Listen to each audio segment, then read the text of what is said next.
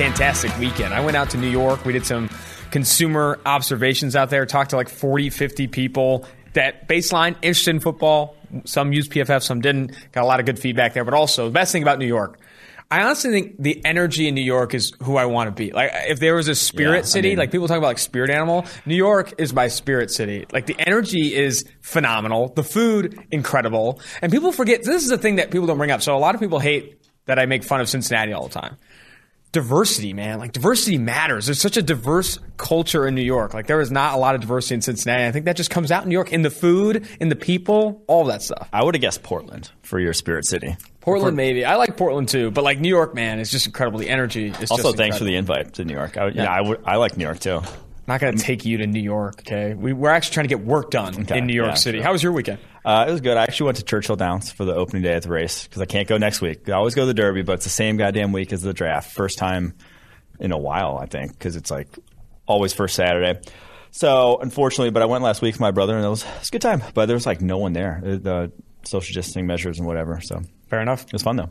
Well, we're going to go ahead and look at our top 5 at each position in the 2021 NFL Draft, our final position rankings. No interviews at the back end of the podcast. I finished my last interview. I think it was like 70 total. No, it was 69 total prospect interviews on the 2021 version of the 2-for-1 Drafts podcast. A ton of fun there. So no interviews at the back end of the podcast. It's really just going to rip into the top 5 at each position. But before we do so, 2 things. One, if you're watching live on Twitter or YouTube right now, make sure you rate, review, and subscribe to 2-for-1 Drafts if you want your draft content. We're going to be doing like 6, 7 episodes this week. I don't even know how many we're doing. It's going to be a ton of draft content this week. Obviously, we're going to be live for a lot of it, if not all of it. And also, number 2 thing, before we get into this, can we talk about some of this Justin Fields stuff? Justin Fields right now, according to DraftKings Sportsbook, is plus 1,000 to go number 3 overall. Essentially, like, killing it. Like, I mean, no, you're not going to put out plus 1,000 for any player if you're not very, very confident the San Francisco 49ers are going in a different direction. This is an obvious reaction to the multiple reports saying they've locked into Trey Lance or Mac Jones at number 3 overall. 1, are they foolish to rule out Justin Fields? 2, who do you ultimately think it will be? Well, I was going to say, that's what it's been the whole time. It was like, as soon as the Mac Jones was the initial report, people around the league believe it's Mac Jones. Mac Jones turns the favorite.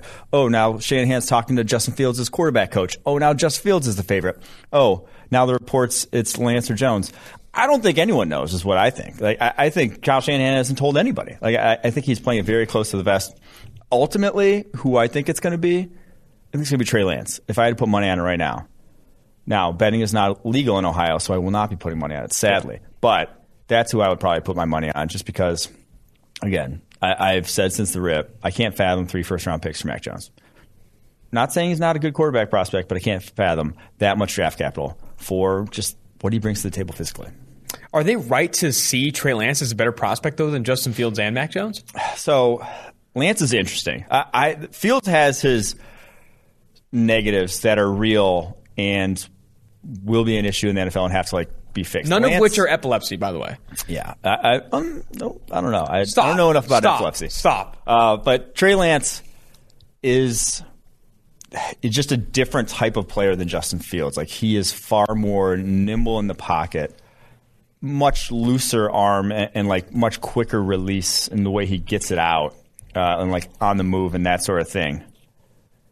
And there's just kind of that, oh shit, what could he be? Sort of 319 career attempts. It's almost like the NBA draft with Trey Lance, where you see this guy for so little, and you're like, well, you know, he's got all this. Like, what, 4 years from now? Who knows? And there is a lot of that in this business. Like that, you have to imagine what they can be. And Lance can be, you know, anything you want with how great his physical tools are. But you're also buying into 319 snaps as a redshirt freshman, or 319 dropbacks as a redshirt freshman. That's like so few that I would take the guy who was just damn good at Ohio State, you know. So someone DM'd me, because obviously we opened up our DMs. If you didn't get your question answered in our mailbag series, you can DM me or Mike for your question answered. Someone DM'd me. We'll get to them tomorrow. Get to them tomorrow. Someone DM'd me and said, can you make an analogy for all the top 5 quarterbacks in this class if they were a restaurant. And I said, like, Trevor Lawrence, 5-star Michelin, whatever. Zach Wilson, Justin Fields in this 4-star range. And then Mac Jones, nicest Chipotle you've ever been to. Like, the nicest Chipotle you've ever been to. I would say, like, Texas Roadhouse. Texas Roadhouse. But the nicest one, the nicest version. And then for Trey Lance, I said, it's a 5-star Michelin restaurant that hasn't opened yet. And the grand opening's coming, but you don't really necessarily know if it's going to hit on that. So I think Trey Lance is definitely, there's a lot of that unknown for sure. All right, last questions on this before we jump into who the top 5 quarterbacks are, and I think it's a good transition to that. But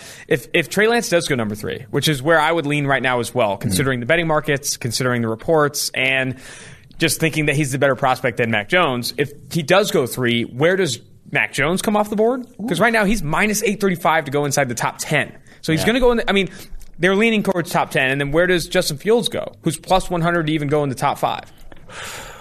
That one's tough, man. I still think someone is going to see Justin Fields and covet the skill set. Yeah. Like, someone is going to trade up for Justin Fields. I don't just think he falls to 8 and the Panthers are like, okay, he fell to us, we'll take him. Or he falls to 9, similarly with the Broncos. I think someone's going to see him. There's a team that is quietly, like, not in love, but like some team is quietly like, I hope Justin Fields makes it past 3. We're going to go get him. Mm-hmm. And so I do think he goes 4. If he doesn't go 3, I think he goes 4. I mean, there's going to be a team like Denver or New England that has to come up and go get him, right? I mean, that just doesn't make any sense to me. I tweeted out that if he falls to 8, even with the Carolina Panthers trading a future second-round pick or whatever it was, I think it was a second-round pick, can't remember if it was this year or next year, for Sam Darnold, you don't pass up on quarterbacks. We talk about it all the time on this podcast about how they retain their value. I don't care if you've already somewhat addressed that position with a failed quarterback prospect that you think could be something. Justin Fields could also be something. And to get him at 8 without having to trade up, I think would be a fantastic decision for the Carolina Panthers. This isn't about, building around Sam Darnold. If you're given, it's kind of similar in some ways to the Dallas Cowboys last year with CeeDee Lamb. Like, they weren't planning on taking a receiver at 17. But if a player like that falls to you, even more so at the quarterback position, I think you have to do it. I think the Carolina Panthers would be smart to do it at 8 if Denver, New England, Washington, or Chicago doesn't come up and get a quarterback. And if you look at DraftKings Sportsbook again, the favorite to be the Patriots' first pick from a position perspective is quarterback at plus 150. Like, they're coming up. I think a lot of people feel they're coming up, and I think it's going to be for either Fields or Mac Jones, depending on who the San Francisco 49ers take. Yeah, I think the quarterback class, 7, it's going to be at 5 are going to be off the board by 7.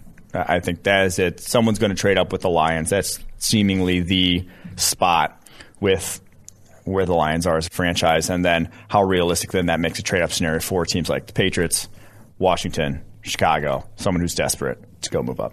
Fair enough. All right, let's get into the top 5 at each position now, starting with quarterbacks. I don't know if there's a ton of discussion here. These have been our top quarterbacks for a while now. Yeah. Trevor Lawrence right now is number 1 overall on our board and the number 1 quarterback. Zach Wilson at 2 overall and the number 2 quarterback. Fields at 3 and 3 overall. And then Trey Lance comes in at 10 on PFF's big board as QB4. And then Mac Jones, who's risen a ton. I think that's where I'd like to start, why Mac Jones maybe has risen up the board. He's at 14, QB5, according to PFF. A lot of that's quarterback value. Obviously, you get a quarterback on a rookie deal playing well, it's worth a ton. Like that is the holy grail. And now I just don't see the sure thing that I think other people see. Other people like he's, going to be floor is Kirk Cousins. Mm-hmm. Floor is Derek Carr. Floor is Kirk Cousins is wild. I'm not sure I see that because he's going from an incredibly favorable situation there at Alabama. And the thing that I think gets kind of swept under the rug is not everyone talks about the receiver talent. Yeah, the receiver talent is off the charts. He was under pressure 18% of the time there in Alabama. That would be no quarterback in NFL, the 15 years we've charted NFL, has ever been, one quarterback's been below 20. Peyton Manning in his prime was at 19.9% pressure rate for a season.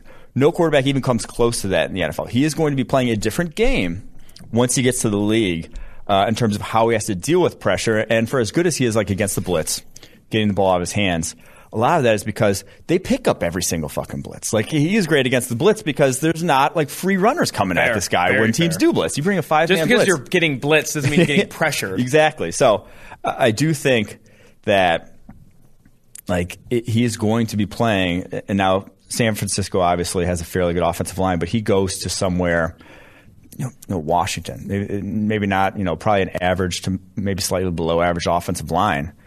It's not going to be as sweet as it was at Alabama. So that's that's kind of a big worry to me. And like I said, not just everyone just harps on the wide receiver talent, but the offensive line he's playing behind. Like Wilson obviously was also, but no one else on that list was had near the pockets that Mac Jones was seeing. Before we jump to wide receiver, I have another question. Am I crazy to think that the gap between Wilson and Fields isn't as big as maybe betting markets are seeing it, or maybe as big as even the Jets see it? Like, I don't think it's that obvious that Zach Wilson is the number 2 quarterback in this class. I know other analysts, looking at this quarterback class, see Zach Wilson as a lesser prospect than Justin Fields. Am I crazy to be in that boat? No, I don't think so. I think it kind of just, that debate stopped once everyone penciled in Wilson the Jets. Not only did the debate stop, but also the criticism stopped. Like, the criticism for Lawrence and Wilson stopped when everyone locked in. I'm not going to criticize Lawrence. Yeah, you're not going to criticize Lawrence, but like people are like, why aren't we picking at Trevor Lawrence's tendencies? He's not the most accurate quarterback in this class. Why aren't we picking at Zach Wilson? He didn't play the best competition. It's because we know where they're going, and it's over. Like, that conversation is done. The Jets are going to have Zach Wilson, and the Jags are going to have Trevor Lawrence. It's less about what they are as prospects and what can they do in those respective situations. I do tend to like, you said that competition's not as good. I do tend to like JT O'Sullivan, when we had him on the pod, his take about competition. And he said, a window's a window, anticipation's anticipation. And arm strength to arm strength, and like your ability to, play on time. It doesn't change based off of your competition level. And so, there are things that are going to be different once you get the league. Like some of those jump balls that he's throwing on go balls are just going to get bad down, or sometimes even picked if he's not with better cornerbacks out there. But a lot of sort of what you're evaluating at the quarterback position, if you're playing, like I said, at any sort of Division I, even FCS, he said, like, those guys are still good enough, and like the defense you're seeing are still enough that you can properly evaluate. Like that level of competition doesn't necessarily matter. I think more the level of competition you yourself are playing with matters, and that's the biggest thing with Wilson, the offensive line. Mm-hmm. He is in the same boat with Mac Jones, where he can step back and he can be late as he wants to a throw, and it still doesn't matter because he has all day to do it. I think what JT Sullivan brought up too about North Dakota State, and a lot of people bringing up like Trey Lance playing in the FCS. Not only did JT O'Sullivan said it, but also Dylan Radins, the offensive tackle there for North Dakota State. They talk about the culture and that like you are expected to win every game at North Dakota State in the FCS. That matters. Like regardless of you don't have former 5-stars across from you, like being a part of a winning, dominant culture at North Dakota State, and like him getting command of the offense at 19 years old as a redshirt freshman, all that stuff, I do think is going to be a big part of it. And when you see reports about who is the best interview in this quarterback class, who's the best on the whiteboard, Trey Lance is right up there. And to do that as young as he is, I think is another reason why maybe we see him in San Francisco at number 3 overall. Let's jump now to the wide receiver class here. I'm going to look at the top 5. Right now you have Jamar Chase, PFS wide receiver 1, really since like 2019. Like it has been him and him alone at number 1. At number 2, you have Devontae Smith, the wide receiver from Alabama. It was between him and Jalen Waddle to kind of add more context. Jamar Chase, Devontae Smith, then Jalen Waddle are 6, 7, and 8 on PFF's draft board. Splitting pretty hairs. Close. Yeah, splitting hairs. I think Jamar Chase is like your number 1 wide receiver. There is a decent gap between him and the Alabama guys, but still on the draft board, 6, 7, 8. And then at 4, Rashad Bateman, wide receiver, Minnesota, 17th overall on PFF's draft board. We're one of the bigger analysts on Rashad Bateman. And then Elijah Moore, Ole Miss wide receiver at 22, rounding out the top 5. I don't know, man. You've lost a lot of weight. You're not one of the bigger analysts on him anymore. Oh, that's true. That's true. I have lost a lot of weight. Anyway, let's go to now. I want to talk about why Devontae Smith over Jalen Waddle, because I know you had Waddle ahead of Smith for a bulk majority of the process. He was PFF. Sam was whining at me. That's why. Sam was whining. Sam was saying, "Hey, no, Devontae Smith's better," and Smith is better at a lot of things about the receiver position than Waddle. He's a better route runner and more advanced. Gets off the line of scrimmage. Probably better, has a bigger catch radius. He's also not coming off an ankle injury. And is not coming off an ankle injury is the other big thing. It's like that, if you're drafting between the two, the guy who has had the ankle injury extend into this spring that he couldn't work out his pro day, I'll just take the guy that's healthier at this point. And like Smith, I think you have to just understand what you're getting. I don't think he's a true X number 1 type of wide receiver. I think you can do some of that stuff, but I think his versatility and just his feel and route running ability for the position is just like so top notch that the weight, I'm not too worried. He may never be Julio Jones. Like he may not. He's not going to be the utterly dominant guy we saw at Alabama, because a lot of that was that offense and how featured he was in it. and that just like doesn't really exist in the NFL. Yeah. But I do think you're still getting a guy who's just going to be a super productive NFL receiver. Would you say Amari Cooper and Julio Jones were both better prospects than Devontae Smith? Ooh. Well, Julio's a little before my time. I'd probably say Amari Cooper was, than Devontae, yeah. And what do you think that Jalen Waddle does better than Devontae Smith? I mean, he's the most explosive guy in this class. Yeah. Like, just elite level. Also better yak, dude. Better yak guy, I think, than Devontae Smith. What he did after the catch, it gets so underrated. Because obviously he was consistently winning downfield. But when you look at and control for, like, reception depth and stuff, like Jalen Waddle, man, was making people miss and doing some crazy things after the catch. So this is going to sound really dumb for me to say. So Jalen Waddle is wide receiver 3 on our board. But he's closer to being wide receiver 1 than Devontae Smith is to wide receiver 1. If that makes any sense. It doesn't make any sense. So, like, Jalen Waddle does things that if you put Jalen Waddle ahead of Jamar Chase, I'm not going to argue. If you put Devontae Smith over Jamar Chase, we'd be like, I don't really see it. Like, they're the similar sort of strengths. The flashes, the high end. But Jalen Waddle, like, what he brings to the table physically is different from anyone else in this draft class. Like, it is about as close as you'll see to Tyreek Hill. I think a lot of it, too, but about as close as you'll see it. A lot of what he can do with the ball in his hands is reflected in what he did as a kick returner, too. Like, his kick returning average. All those guys are dynamic, and he was the one that got the ball. Absolutely. All right, let's jump to Rashad Bateman. I think Nate Tice, who's been on this show, where does podcasts with The Athletic, also does his draft rankings for Bleacher Report. He has Rashad Bateman as the number 2 wide receiver in this class, right behind Devontae Smith. What's your opinion of? He's one of the bigger analysts. That's a big dude. He's a monster. Rashad Bateman at number 17. Why the high ranking? So okay, Rashad Bateman. Why do wide receivers fail at the NFL level? Like, think about it this way: what are the things that highly touted wide receiver prospects, say Corey Coleman, Corey Davis, what do they have that all of a sudden you get to the NFL and it's like, it wasn't quite as good as it was in college? Right? Getting off the line of scrimmage, ability to sell route breaks, ability to play through contact.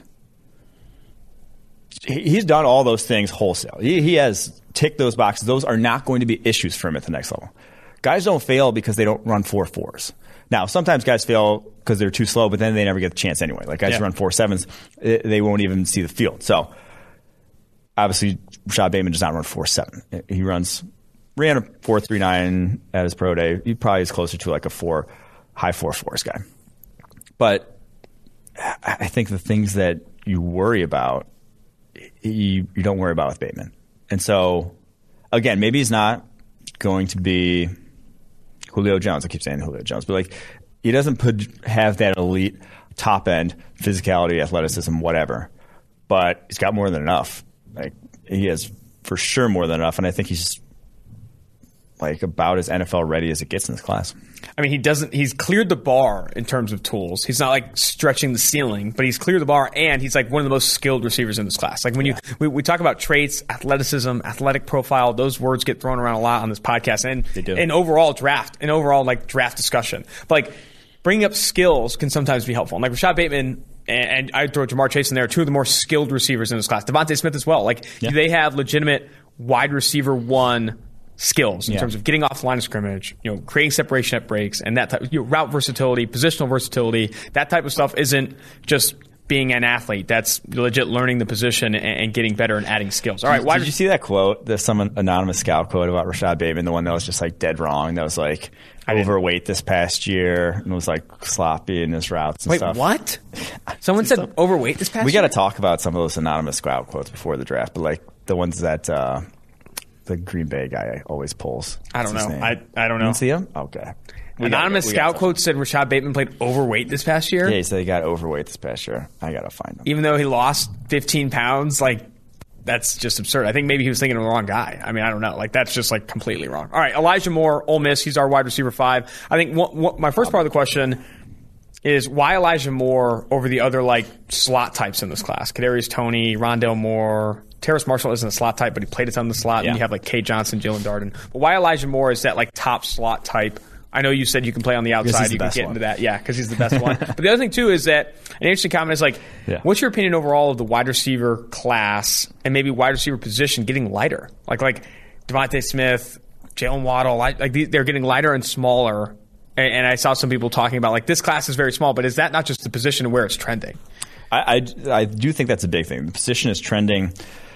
The third wide receiver is a starter now. Mm-hmm. And so where's the third wide receiver? Your third wide receiver is a slot wide receiver, or can be a versatile guy, but whatever. Like, that's getting speed out of that third wide receiver is huge nowadays. Like, speed itself is now a weapon with the way offenses are trending, because they're not as much.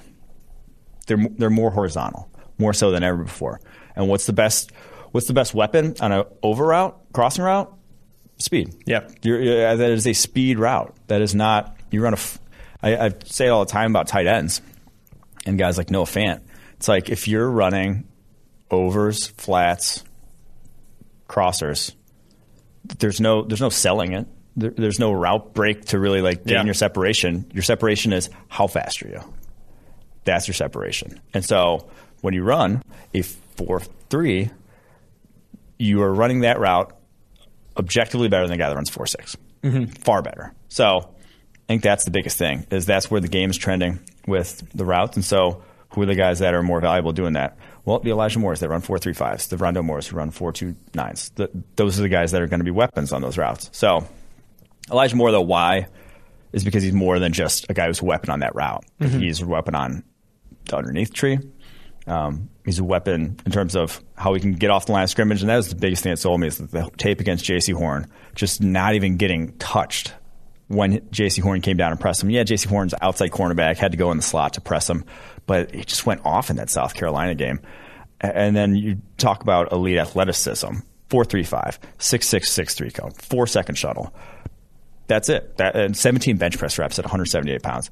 That is tailor-made to win anywhere, honestly.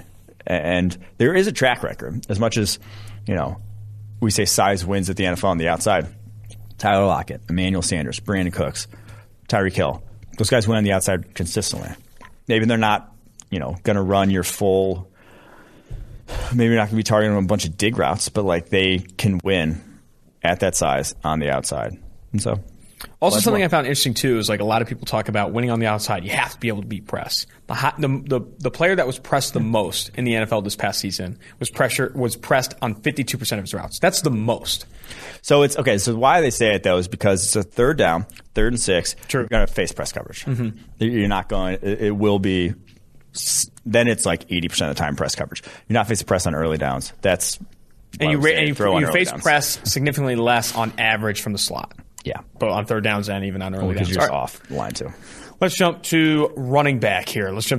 You had recently moved Javonte Williams of North Carolina up to number 1 on your running back rankings. Then you have Najee Harris of Alabama at 2, ahead of Travis Etienne. And then Travis Etienne at 3. And then your 4 and 5 are Michael Carter of North Carolina and Khalil Herbert of Virginia Tech. Why? Javonte Williams, the 20-year-old former valedictorian who broke out from North Carolina this past year, broke the PFF record for forced missed tackles per attempt. Why is he the PFF RB1? You said it. I mean, he's a monster. The guy he's got what you want, man. And now he doesn't have elite speed. Top end speed, not great. But so 4.57 40. But man, a 6.93 cone, 4.09 shuttle, which that shuttle's insane for a guy 212 pounds at 5'9". Like, he can move. Yeah. That's why he breaks tackles left and right. 22 bench press reps. He's tough. He's got about the best contact balance you'll see at the running back position. That translates. Mm-hmm. And with like some pretty good explosiveness, it just seems like a sure thing to then that's a trait you can hang your hat on at the NFL level. And you watch him as a route runner, he gets open. Now, his hands are leaving something to be desired on tape, but he gets open. I think you can utilize him in that manner.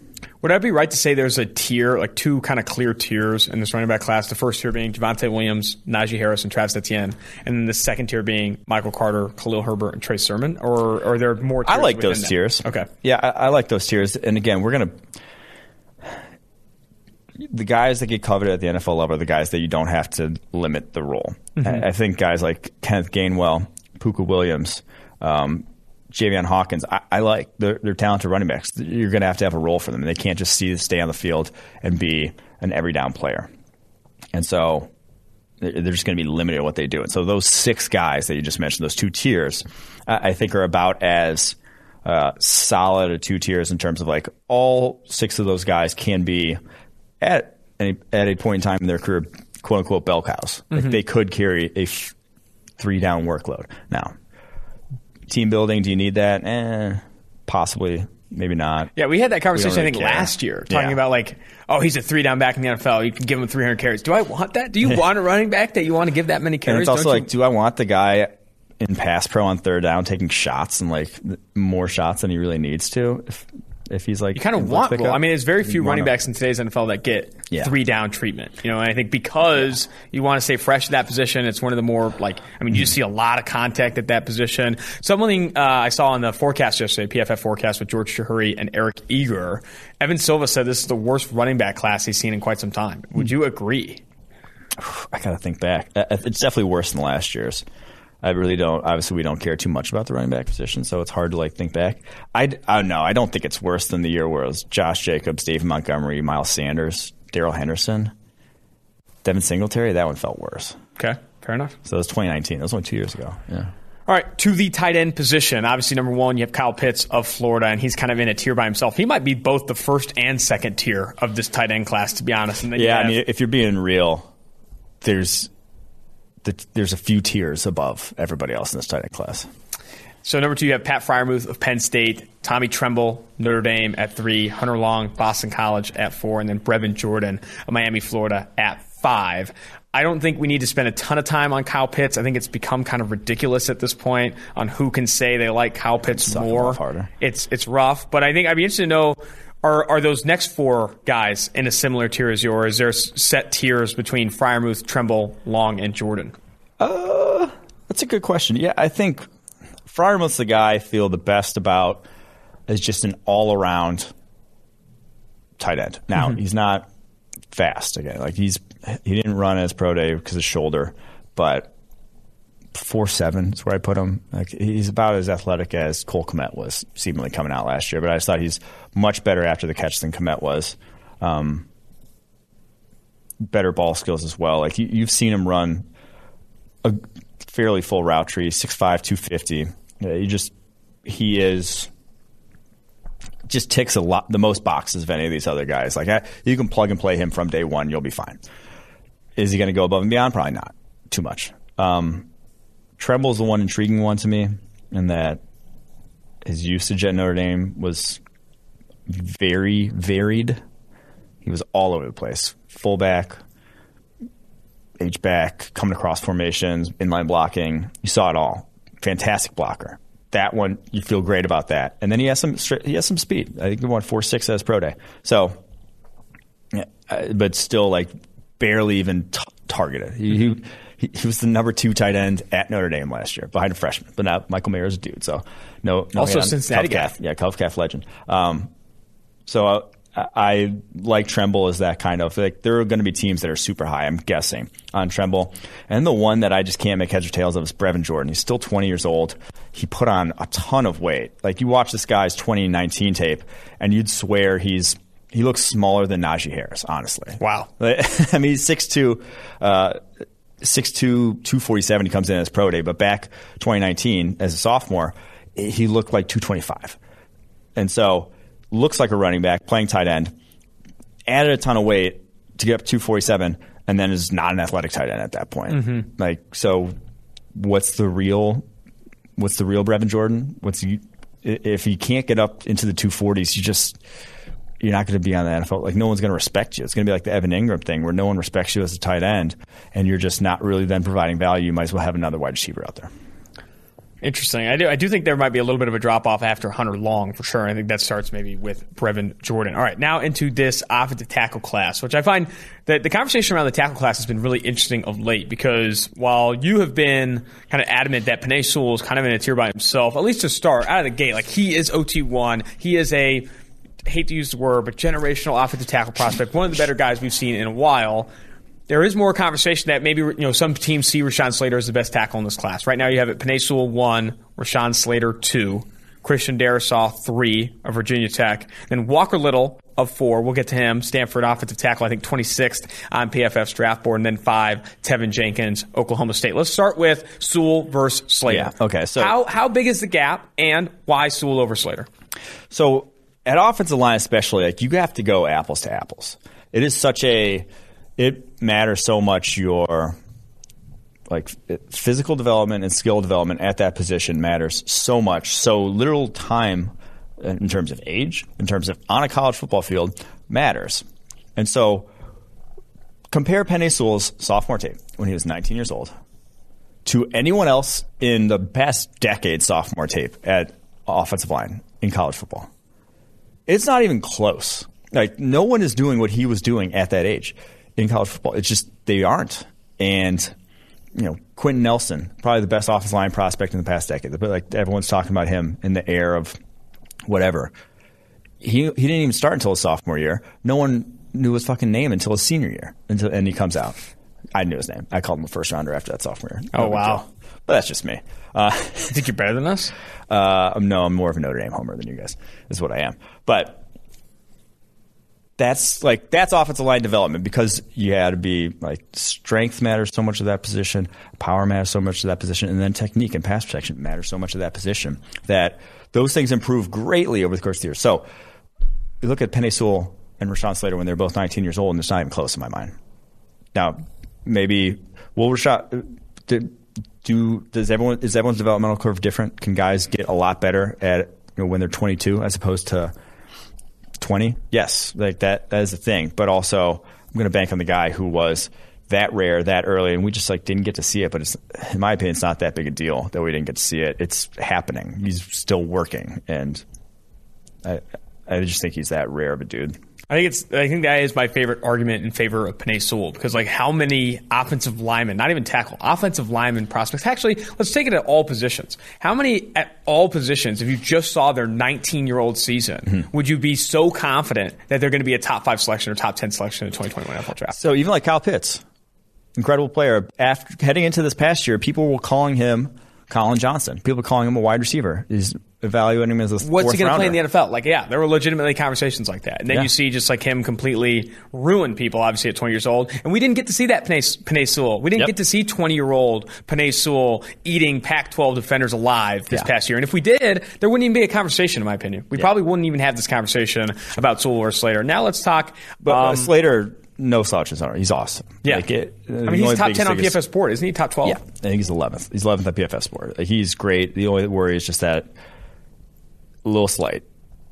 He got not a line of scrimmage mover and got bullied a little bit at times on tape. But he's still I call him one of the blue chip players in the class. He's one of the blue chip players in the class. Let's talk about this next tier then. Sewell, Slater, and then you have Darisaw at 3, Walker Little at 4, and then Tevin Jenkins at 5. And then just to kind of highlight some of the guys after that, Dylan Radins of North Dakota State at 6, Sam Cosmi of Texas at 7, and then we get into Alex Leatherwood of Bama at 8, Jackson Carman 9, and then Liam Eichenberg, tackle from Notre Dame at how 10. far are we going to go? I'm just going to go the full 10 because this is such a good option tackle 11. class. Stone Forsythe. You're killing me. No, I do think, though, because 8 offensive tackles rank inside PFF's top 40 on the draft board. There's a lot of really good offensive tackle talent. Why, in my opinion, do you think, or why, in your opinion, do you have Walker Little ahead of guys like Tevin Jenkins, Dylan Radins, and some of these others? It's the same argument that I kind of just made for Sewell. Apples to apples. His sophomore tape, true sophomore tape. It's the last we got of him. We got one game as a junior, but his true sophomore tape was excellent down the stretch there. And we didn't get to see the next step from him, but I'm guessing he's the way he gets talked about by people in the know. He's that he is that good. So that is why. Compare because again, only one pressure in his final 7 games college, and has the feet, the length, he has the tools. 6'7", 313, 33 3/4 inch arms, and a 7'4", 4'3" cone with a 4.59 shuttle. Those are excellent numbers for a guy that size. Last thing on the tackle class here, and then we'll jump to interior offensive line. Compare Christian Darisaw to Tevin Jenkins for me. They're interesting because Darisaw is such a easy people mover. He just 322, long arms, 34 1/4 inches, and he just throws guys so much power behind his strike that he just deadens guys in their tracks. He's not near the mauler, though, that Tevin Jenkins is. Jenkins, you don't see as much pop on contact, but when he gets his hands on guys and he locks in, he'll bury dudes. So it's an interesting debate between those two. in my eyes. I think Darrisaw is just much smoother of an athlete, and another guy who's a little younger as well, did it at a younger age. Jenkins is already 23, so that's the big difference in my eyes. All right, let's jump to interior offensive line. You have Elijah Vera-Tucker of USC as the top interior offensive lineman in this class, and then kind of a big drop-off after that. Elijah Vera-Tucker at 1, and then you have Landon Dickerson of Alabama at 2, Quinn Miners of Wisconsin Whitewater, the guy that went to the Senior Bowl and lit it on fire, at number 3, and then 2 guys left here in the top 5, Wyatt Davis, guard from Ohio State, and Creed Humphrey, center, who I think you said could play guard in the NFL, Creed Humphrey of Oklahoma at 5. Yeah, this is a good offensive line class. If you want interior, like some of these OTs also, feel free to move. Liam Eichenberg, who's at Notre Dame, he ranks ahead of guys like Wyatt Davis, Creed Humphrey on our board, Alex Leatherwood, Alabama. If you're looking for guys, even Jack Carman, Clemson, there are guys you can move on the interior in this draft class that are listed at tackles currently. So it's wherever you really need along your offensive line, you're going to find someone for that need. But Vera-Tucker really in a class of his own. He had the highest pass blocking grade on 2 true pass sets over the last 2 years, and that's guard in 2019, tackle this past year. And yeah, he kind of got exposed a little bit against Kayvon Thibodeau, the Oregon edge, who's going to go top 10 next year. But it wasn't like, oh man, he didn't belong in the same field. It was just a couple of reps where you just saw a guy with length take advantage of him. Now, I think if you put him back at guard, you're getting a Pro Bowl caliber guard. He just has that level of just proficiency all around. The guy is as smooth as gets at the offensive line position. It's just he does have short arms. So I think he could stay at tackle, though. If you really, in a pinch, wanted him to play there, I can see why he's obviously lower on our board, 21st on our board, because we don't value interior offensive line as much, and that's where I think he's going to end up playing. But I would not be surprised if he goes top 15. Like someone like the Vikings, Chargers, draft a guy like that. Which of these I think Dane Brugler of The Athletic, I think has Alex Leatherwood pegged as a guard. I think Mel Kiper of ESPN has Sam Cosmi pegged as a guard. There's other. I think Jackson Carman is largely viewed as a guard by some. Which of those tackle guard converts do you like? Do you like any of them ahead of Elijah Vera-Tucker? And maybe where would you slot them? No, I mean Slater's the only one if you're playing at guard that I'd like over Elijah Vera-Tucker. I think Eichenberg's one of my favorites too to go inside at guard. Now he's a little higher cut at 6'6", but I thought what he does in the run game translate easily at guard. All right, let's jump to interior defensive line. This is an interesting one because like Christian Barmore of Alabama, I think 12th ranked player on PFF's draft board, the number 1 defensive tackle on our board as well in this class. We are the highest of any draft board collected by Arif Hassan at The Athletic, the highest on Christian Barmore of anyone in this 2021 NFL draft class. Did you see the report on him? Uncoachable at Alabama? Oh, really? Coachability is a question mark. Whatever. So uncoachable that he fucking dominated during the college football playoff. Interesting. Best player on the field defensively. So I think he is obviously in a tier by himself, both from, if you look just at the draft board, and also I think you've said that as well. But then after that, you have Aleem McNeil, NC State, former running back and linebacker in high school, also hit bombs on the baseball field, goes to NC State, stays in Raleigh, North Carolina, despite getting offers from blue blood programs like Alabama, among others. He's the number 2 defensive tackle in this class. I think the best nose in this class. And you have Milton Williams, that athletic superstar that had pro day numbers similar to Aaron Donald coming out of Louisiana Tech. We just haven't seen Aaron Donald from him yet. We'd like to see Aaron Donald on the football field, not just on the stopwatch. And then after that, Levi Onwuzurike of Washington at 4, and Tommy Togiai, I know one of your favorites, at 5, coming out of Ohio State. Yeah, I mean, Williams is the fun one in this. It's kind of a shit class. I mean, it's a shit class. You got Barmore, and then Barmore, I feel good about starting day one. Aleem McNeil, you can plug in at the nose and rundowns, and you're fine. After that, if you're telling me I got to start one of these guys tomorrow, you could have a liability on your hands. I'm not sure a ton of these guys are ready just to contribute to an NFL football field. Williams then is the most intriguing to me because, I mean, truly an all-time pro day. You said numbers on par with Aaron Donald. As a whole, they were better than Aaron Donald's. 34 bench press reps, 4.6, 740, a 6'9", 6'3" cone, which at 284 pounds, this is as good as it gets. That is as athletic a defense tackle prospect as you will see. Now, it's sometimes translated to a football field. You would see reps and you just be like, wow. He graded well this past year. Yeah, at a grade over 90 this past season at LA Tech. far more of that production came down the stretch. Probably his final 5 or 6 games were just a different player than we ever saw before that. But it does have short arms, 31.5-inch arms, but he is just intriguing. Qualifies as a project, but that's the kind of athleticism you want to see from a project. Am I wrong to say, this is an interesting take, I'm interested in your thoughts on this. Am I wrong to say that the defensive tackle and tight end classes in this year for 2021 have been bashed so much that I'm honestly starting to like them more than where they're being bashed? Because people have said this defensive tackle class is horrendous. The tight end class after Kyle Pitts is garbage. But if I'm looking for starting caliber players, I'm not saying superstars, but starting caliber players between round 3 and round 5, I think this is a position group I'd look to. I'd like an Ali McNeil in round 3. I'd like a Pat Freiermuth or Tommy Tremble in round 3, round 4. I do think that those players can start in the NFL out of the gate. Do they have crazy high ceilings? No, not like Pitts or Barmore. But when I'm looking, people talk about when do you take some of these low value positions in the NFL draft. I like rounds 3 through 4, 3 through 5 to attack interior defensive line, interior offensive line, and tight end. And this group has been bashed a ton. But Osa Odigizua comes in at 7. Bobby Brown of Texas A&M at 6. Marvin Wilson of Florida State at 8.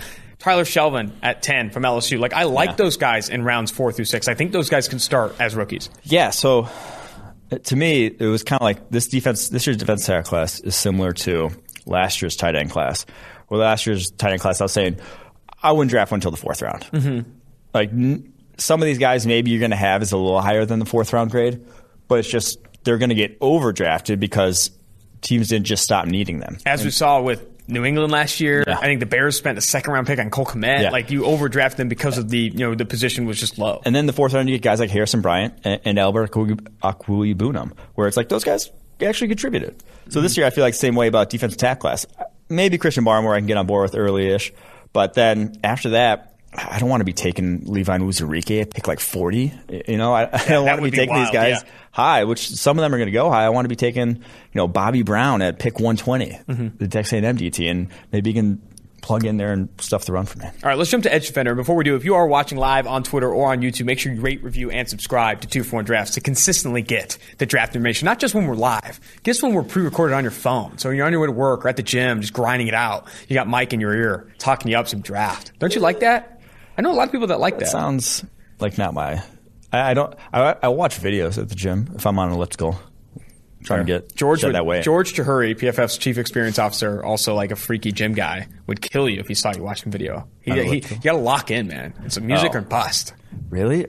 He also probably doesn't do elliptical. I'm going to go on. No, he doesn't. I don't think he does. Yeah, I think he does the Derrick Henry thing every day. Yeah.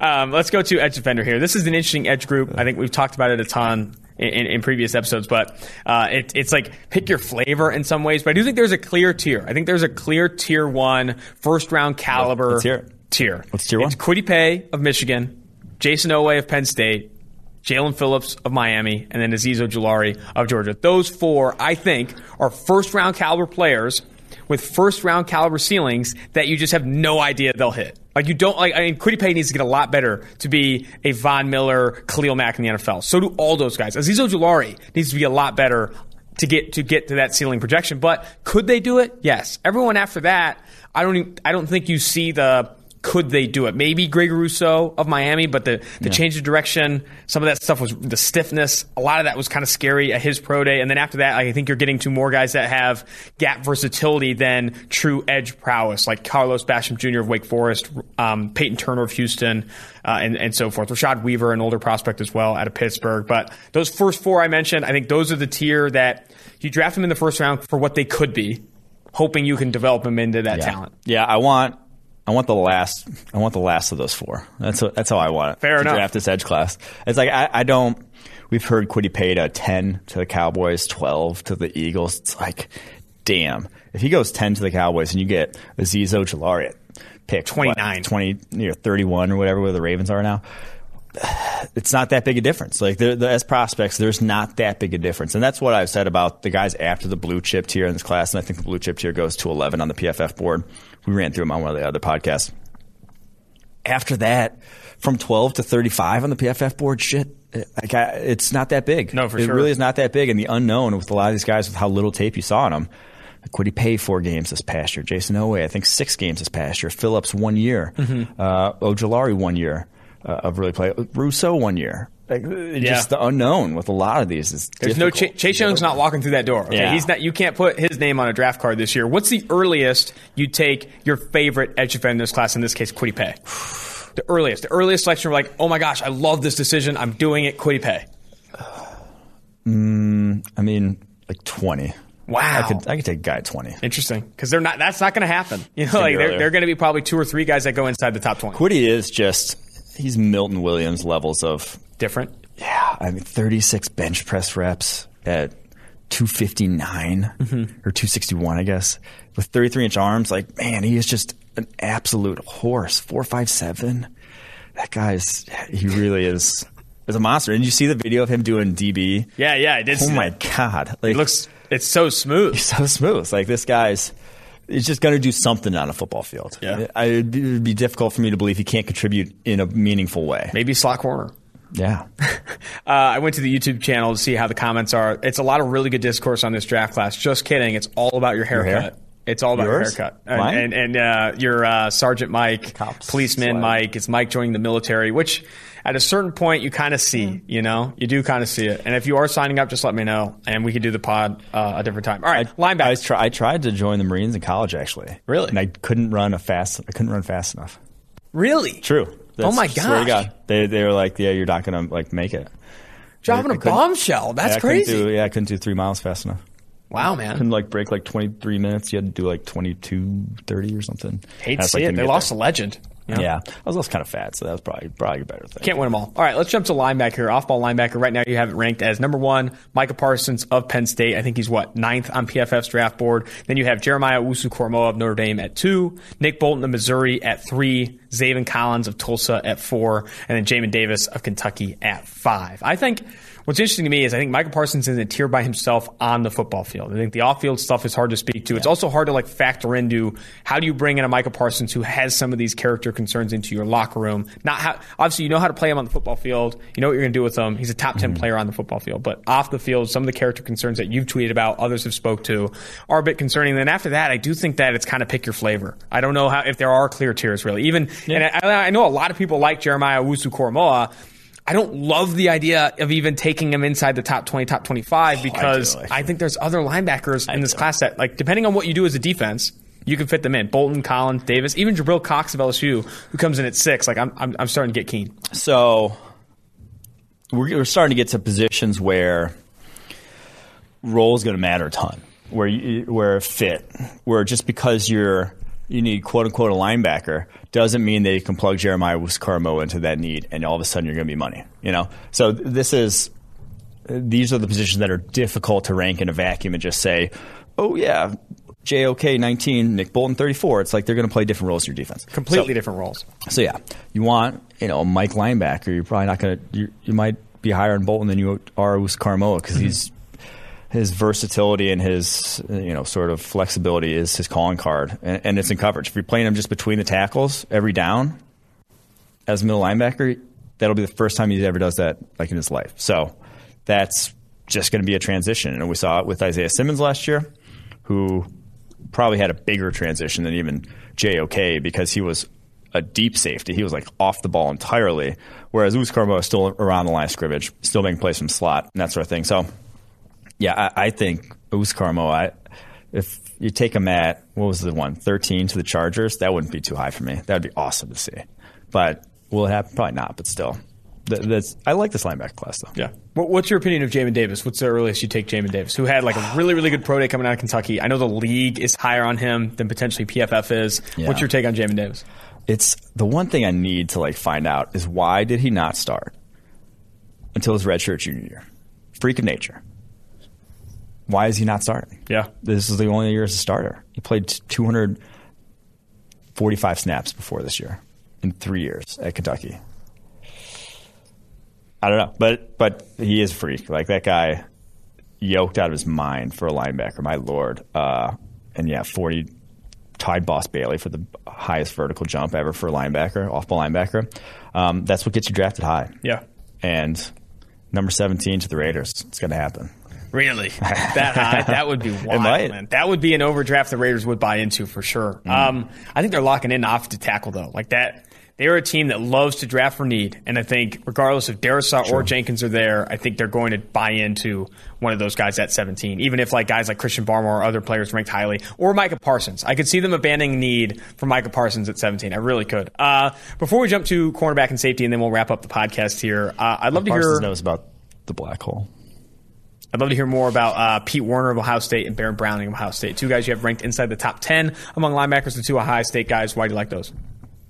Baron Browning and Pete Werner. Mm-hmm. Browning, honestly, he's going to play edge in the NFL. Yeah. I would bet a lot of money on it. He told me that on the podcast. Yeah. He said a lot of teams see him playing close to the line of scrimmage and rushing the passer. He's going to rush the passer in the NFL. And he's a pure sort of projection at that because he barely did it at Ohio State, but, man, he's got the tools to do it. So that's why he's there. And then Pete Werner, he's just all-around very solid linebacker. Not a playmaker by any means. You just didn't see that on his tape. That sort of like innate want to coming downhill. You didn't see that with him. Just kind of like patient, able to take on blocks, but not exceptional at it. Like he's kind of just an all around.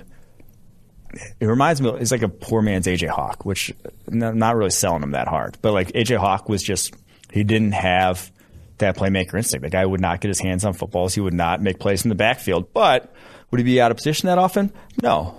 And I think that's like very much what Pete Werner is. And AJ Hawk was like a freak athlete in his own right. That dude had like a 40-inch vertical, and you never saw it on tape. Wow. Never saw him do it. But that's Pete Werner, too. Pete Werner had a 40-inch vertical. Did you ever, would you have guessed that ever on tape? Not really. But that's just, but that's a starting caliber NFL linebacker with what he brings. And he's got the size, too. He's 240. He's going to be a plug-and-play guy from day one. Let's jump to the cornerback class here. We had Caleb Farley, Virginia Tech cornerback, as the number one cornerback on PFF's board, really dating back to 2019, even before the opt-out and those things. But some of the back surgery, the back injury stuff slides him down the board a bit. And also, I think it's the back surgeries and also like the other two or three cornerbacks ahead of him are really good. Patrick Surtain right now, the Alabama cornerback, is number one. Right after that, it's J.C. Horn of South Carolina at 2, and then Greg Newsome of Northwestern at 3. Then Caleb Farley, Virginia Tech at 4, and at 5, Asante Samuel Jr. of Florida State. I'd honestly flip Farley and Newsome. I really do still like Farley. I think. Again, but I'm not a doctor. To get Farley's projection in the NFL, a lot of it needs to be how much can he recover from this back injury? How much is this going to affect him in the NFL? All that stuff is different. But on the football field, Farley, man, dominant outside corner. I think he could do a lot of good things. Before we jump into this, why Surtain over Horn? And 2, why does Sam Monson of the NFL podcast think J.C. Horn's not a first rounder? Surtain just has the highest floor. He's going to go in the NFL, and if he's a below-average cornerback, I would be fucking floored. That guy is – it's similar to Antoine Winfield coming out last year at safety. It's just the way he sees the game, the only risk there is injury. You're just going to get a good player. That's how I feel about Surtain. He is so advanced in the way, one, he sees the game, 2, how just consistent he is with his technique and press coverage. Even off, he can play. I don't think he's Horn's probably limited to being in a press sort of defense. They're not limited. That's going to be his bread and butter. Anything else is not necessarily going to be. You're not going to be getting a high level corner. But Surtain's just solid across the board. You know what you're getting. But I will say, in this class, I would rather have Greg Newsome at 20 than Patrick Surtain at 10 because they're that close, in my opinion, in terms of quality. And Newsome's kind of got this. I'm just very intrigued every time I watch his tape. I'm like, this guy could be if you told me in 5 years, if I had to bet one guy in this class was the top 5 cornerback in the NFL, I'd bet Newsome. Wow. That's a take. I really like Newsome's tape. I think I think Surtain and Horn too, a lot of people like what they've done, and they have so much experience in press, and they've had a lot of really good reps in press, and obviously you covet press man corners on the outside of the next level, but Newsome has not played nearly as much press coverage, but what he's done in off coverage is absurd. And I think sometimes when you look at off coverage, sometimes it's arguably harder. To be able to read and react to the play like he does and flip his hips like he does is just bananas. He is very smooth, very fluid, and that translates. When you're playing in a scheme that has a lot of off zone and stuff, I think you've mocked him to who? The Jets a couple times. I think at the back end of the first. You think that's an option or no? Who are teams that make sense for Greg Newsome? Colts 21, Jets 23, Packers 29. All right, Saints. Who's your favorite cornerback after the top 5? Dude, I don't love cornerbacks after top 5. It would be quarterback 6 on the board. That makes sense. Aaron Robinson, UCF. What about outside cornerback? Because obviously Asante Samuel Jr. Probably gets kicked into the inside. I know you said don't you dare. No, he's going to play on the outside. You're going to start him on the outside, but he could get kicked in the inside. Watch him go press De'Ami Brown in the red zone and tell me he can't do it in the NFL. But yeah, Aaron Robinson. I think Aaron Robinson can also play on the outside. But after that, Kelvin Joseph's the kind of intriguing guy in this class where it's like, ooh, what could he be? But he figures it out. Yeah, figures it out. It's a good way to put it because he's what's his YKDV Bossman Fat? Don't hate him for having a sick ass Twitter handle. Oh, we never talked about, is like very we never lame. talked about Isaiah. That's his rapper name. We never talked about Isaiah Wilson. Oh, he's a rapper. I didn't know that. AKA Gigi Bowser. And Isaiah Wilson's a rapper now. Yeah. Oh, man. Isaiah Wilson came out with a new album almost a year to the date since he was drafted in the first round. As everyone expected. And it was not, it wasn't great, we'll just say. I don't have good opinions on music, but I didn't love it. Out of the gate, I didn't love it. But you also entered this, we have a different perspective going in. Maybe someone who's never heard of Isaiah Wilson jumps in and they're like, wow, this is fire. I don't know. Nope. No? Nope. All right. Well, Isaiah Wilson, RIP that review. Let's go to safety here. Let's finish up the pod with this. Number one, tier by himself, Trayvon Moehrig.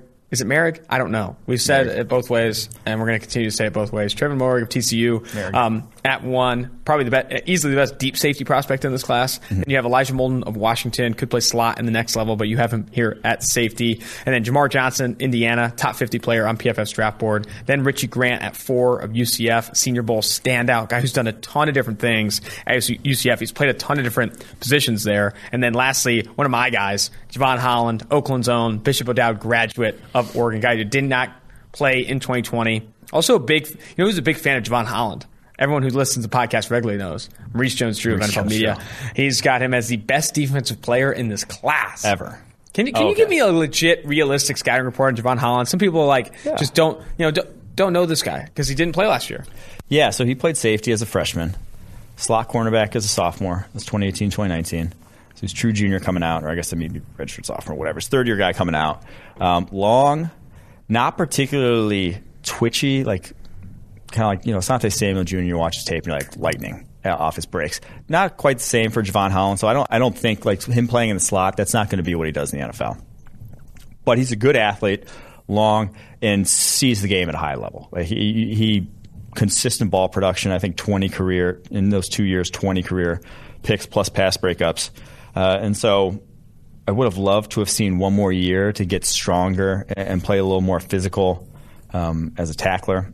And just if he were to play like around the line of scrimmage and taking out blocks and that sort of thing, because he does have good size, 6'2", 207 at his pro day, but we just never really saw that. So he's kind of that guy who's you would have loved to have seen this past year, because like Jamar Johnson laps him, with like his tape this past year. Whereas Holland, if he came back and did what Jamar Johnson did, he'd probably be like a top 25 player in the class.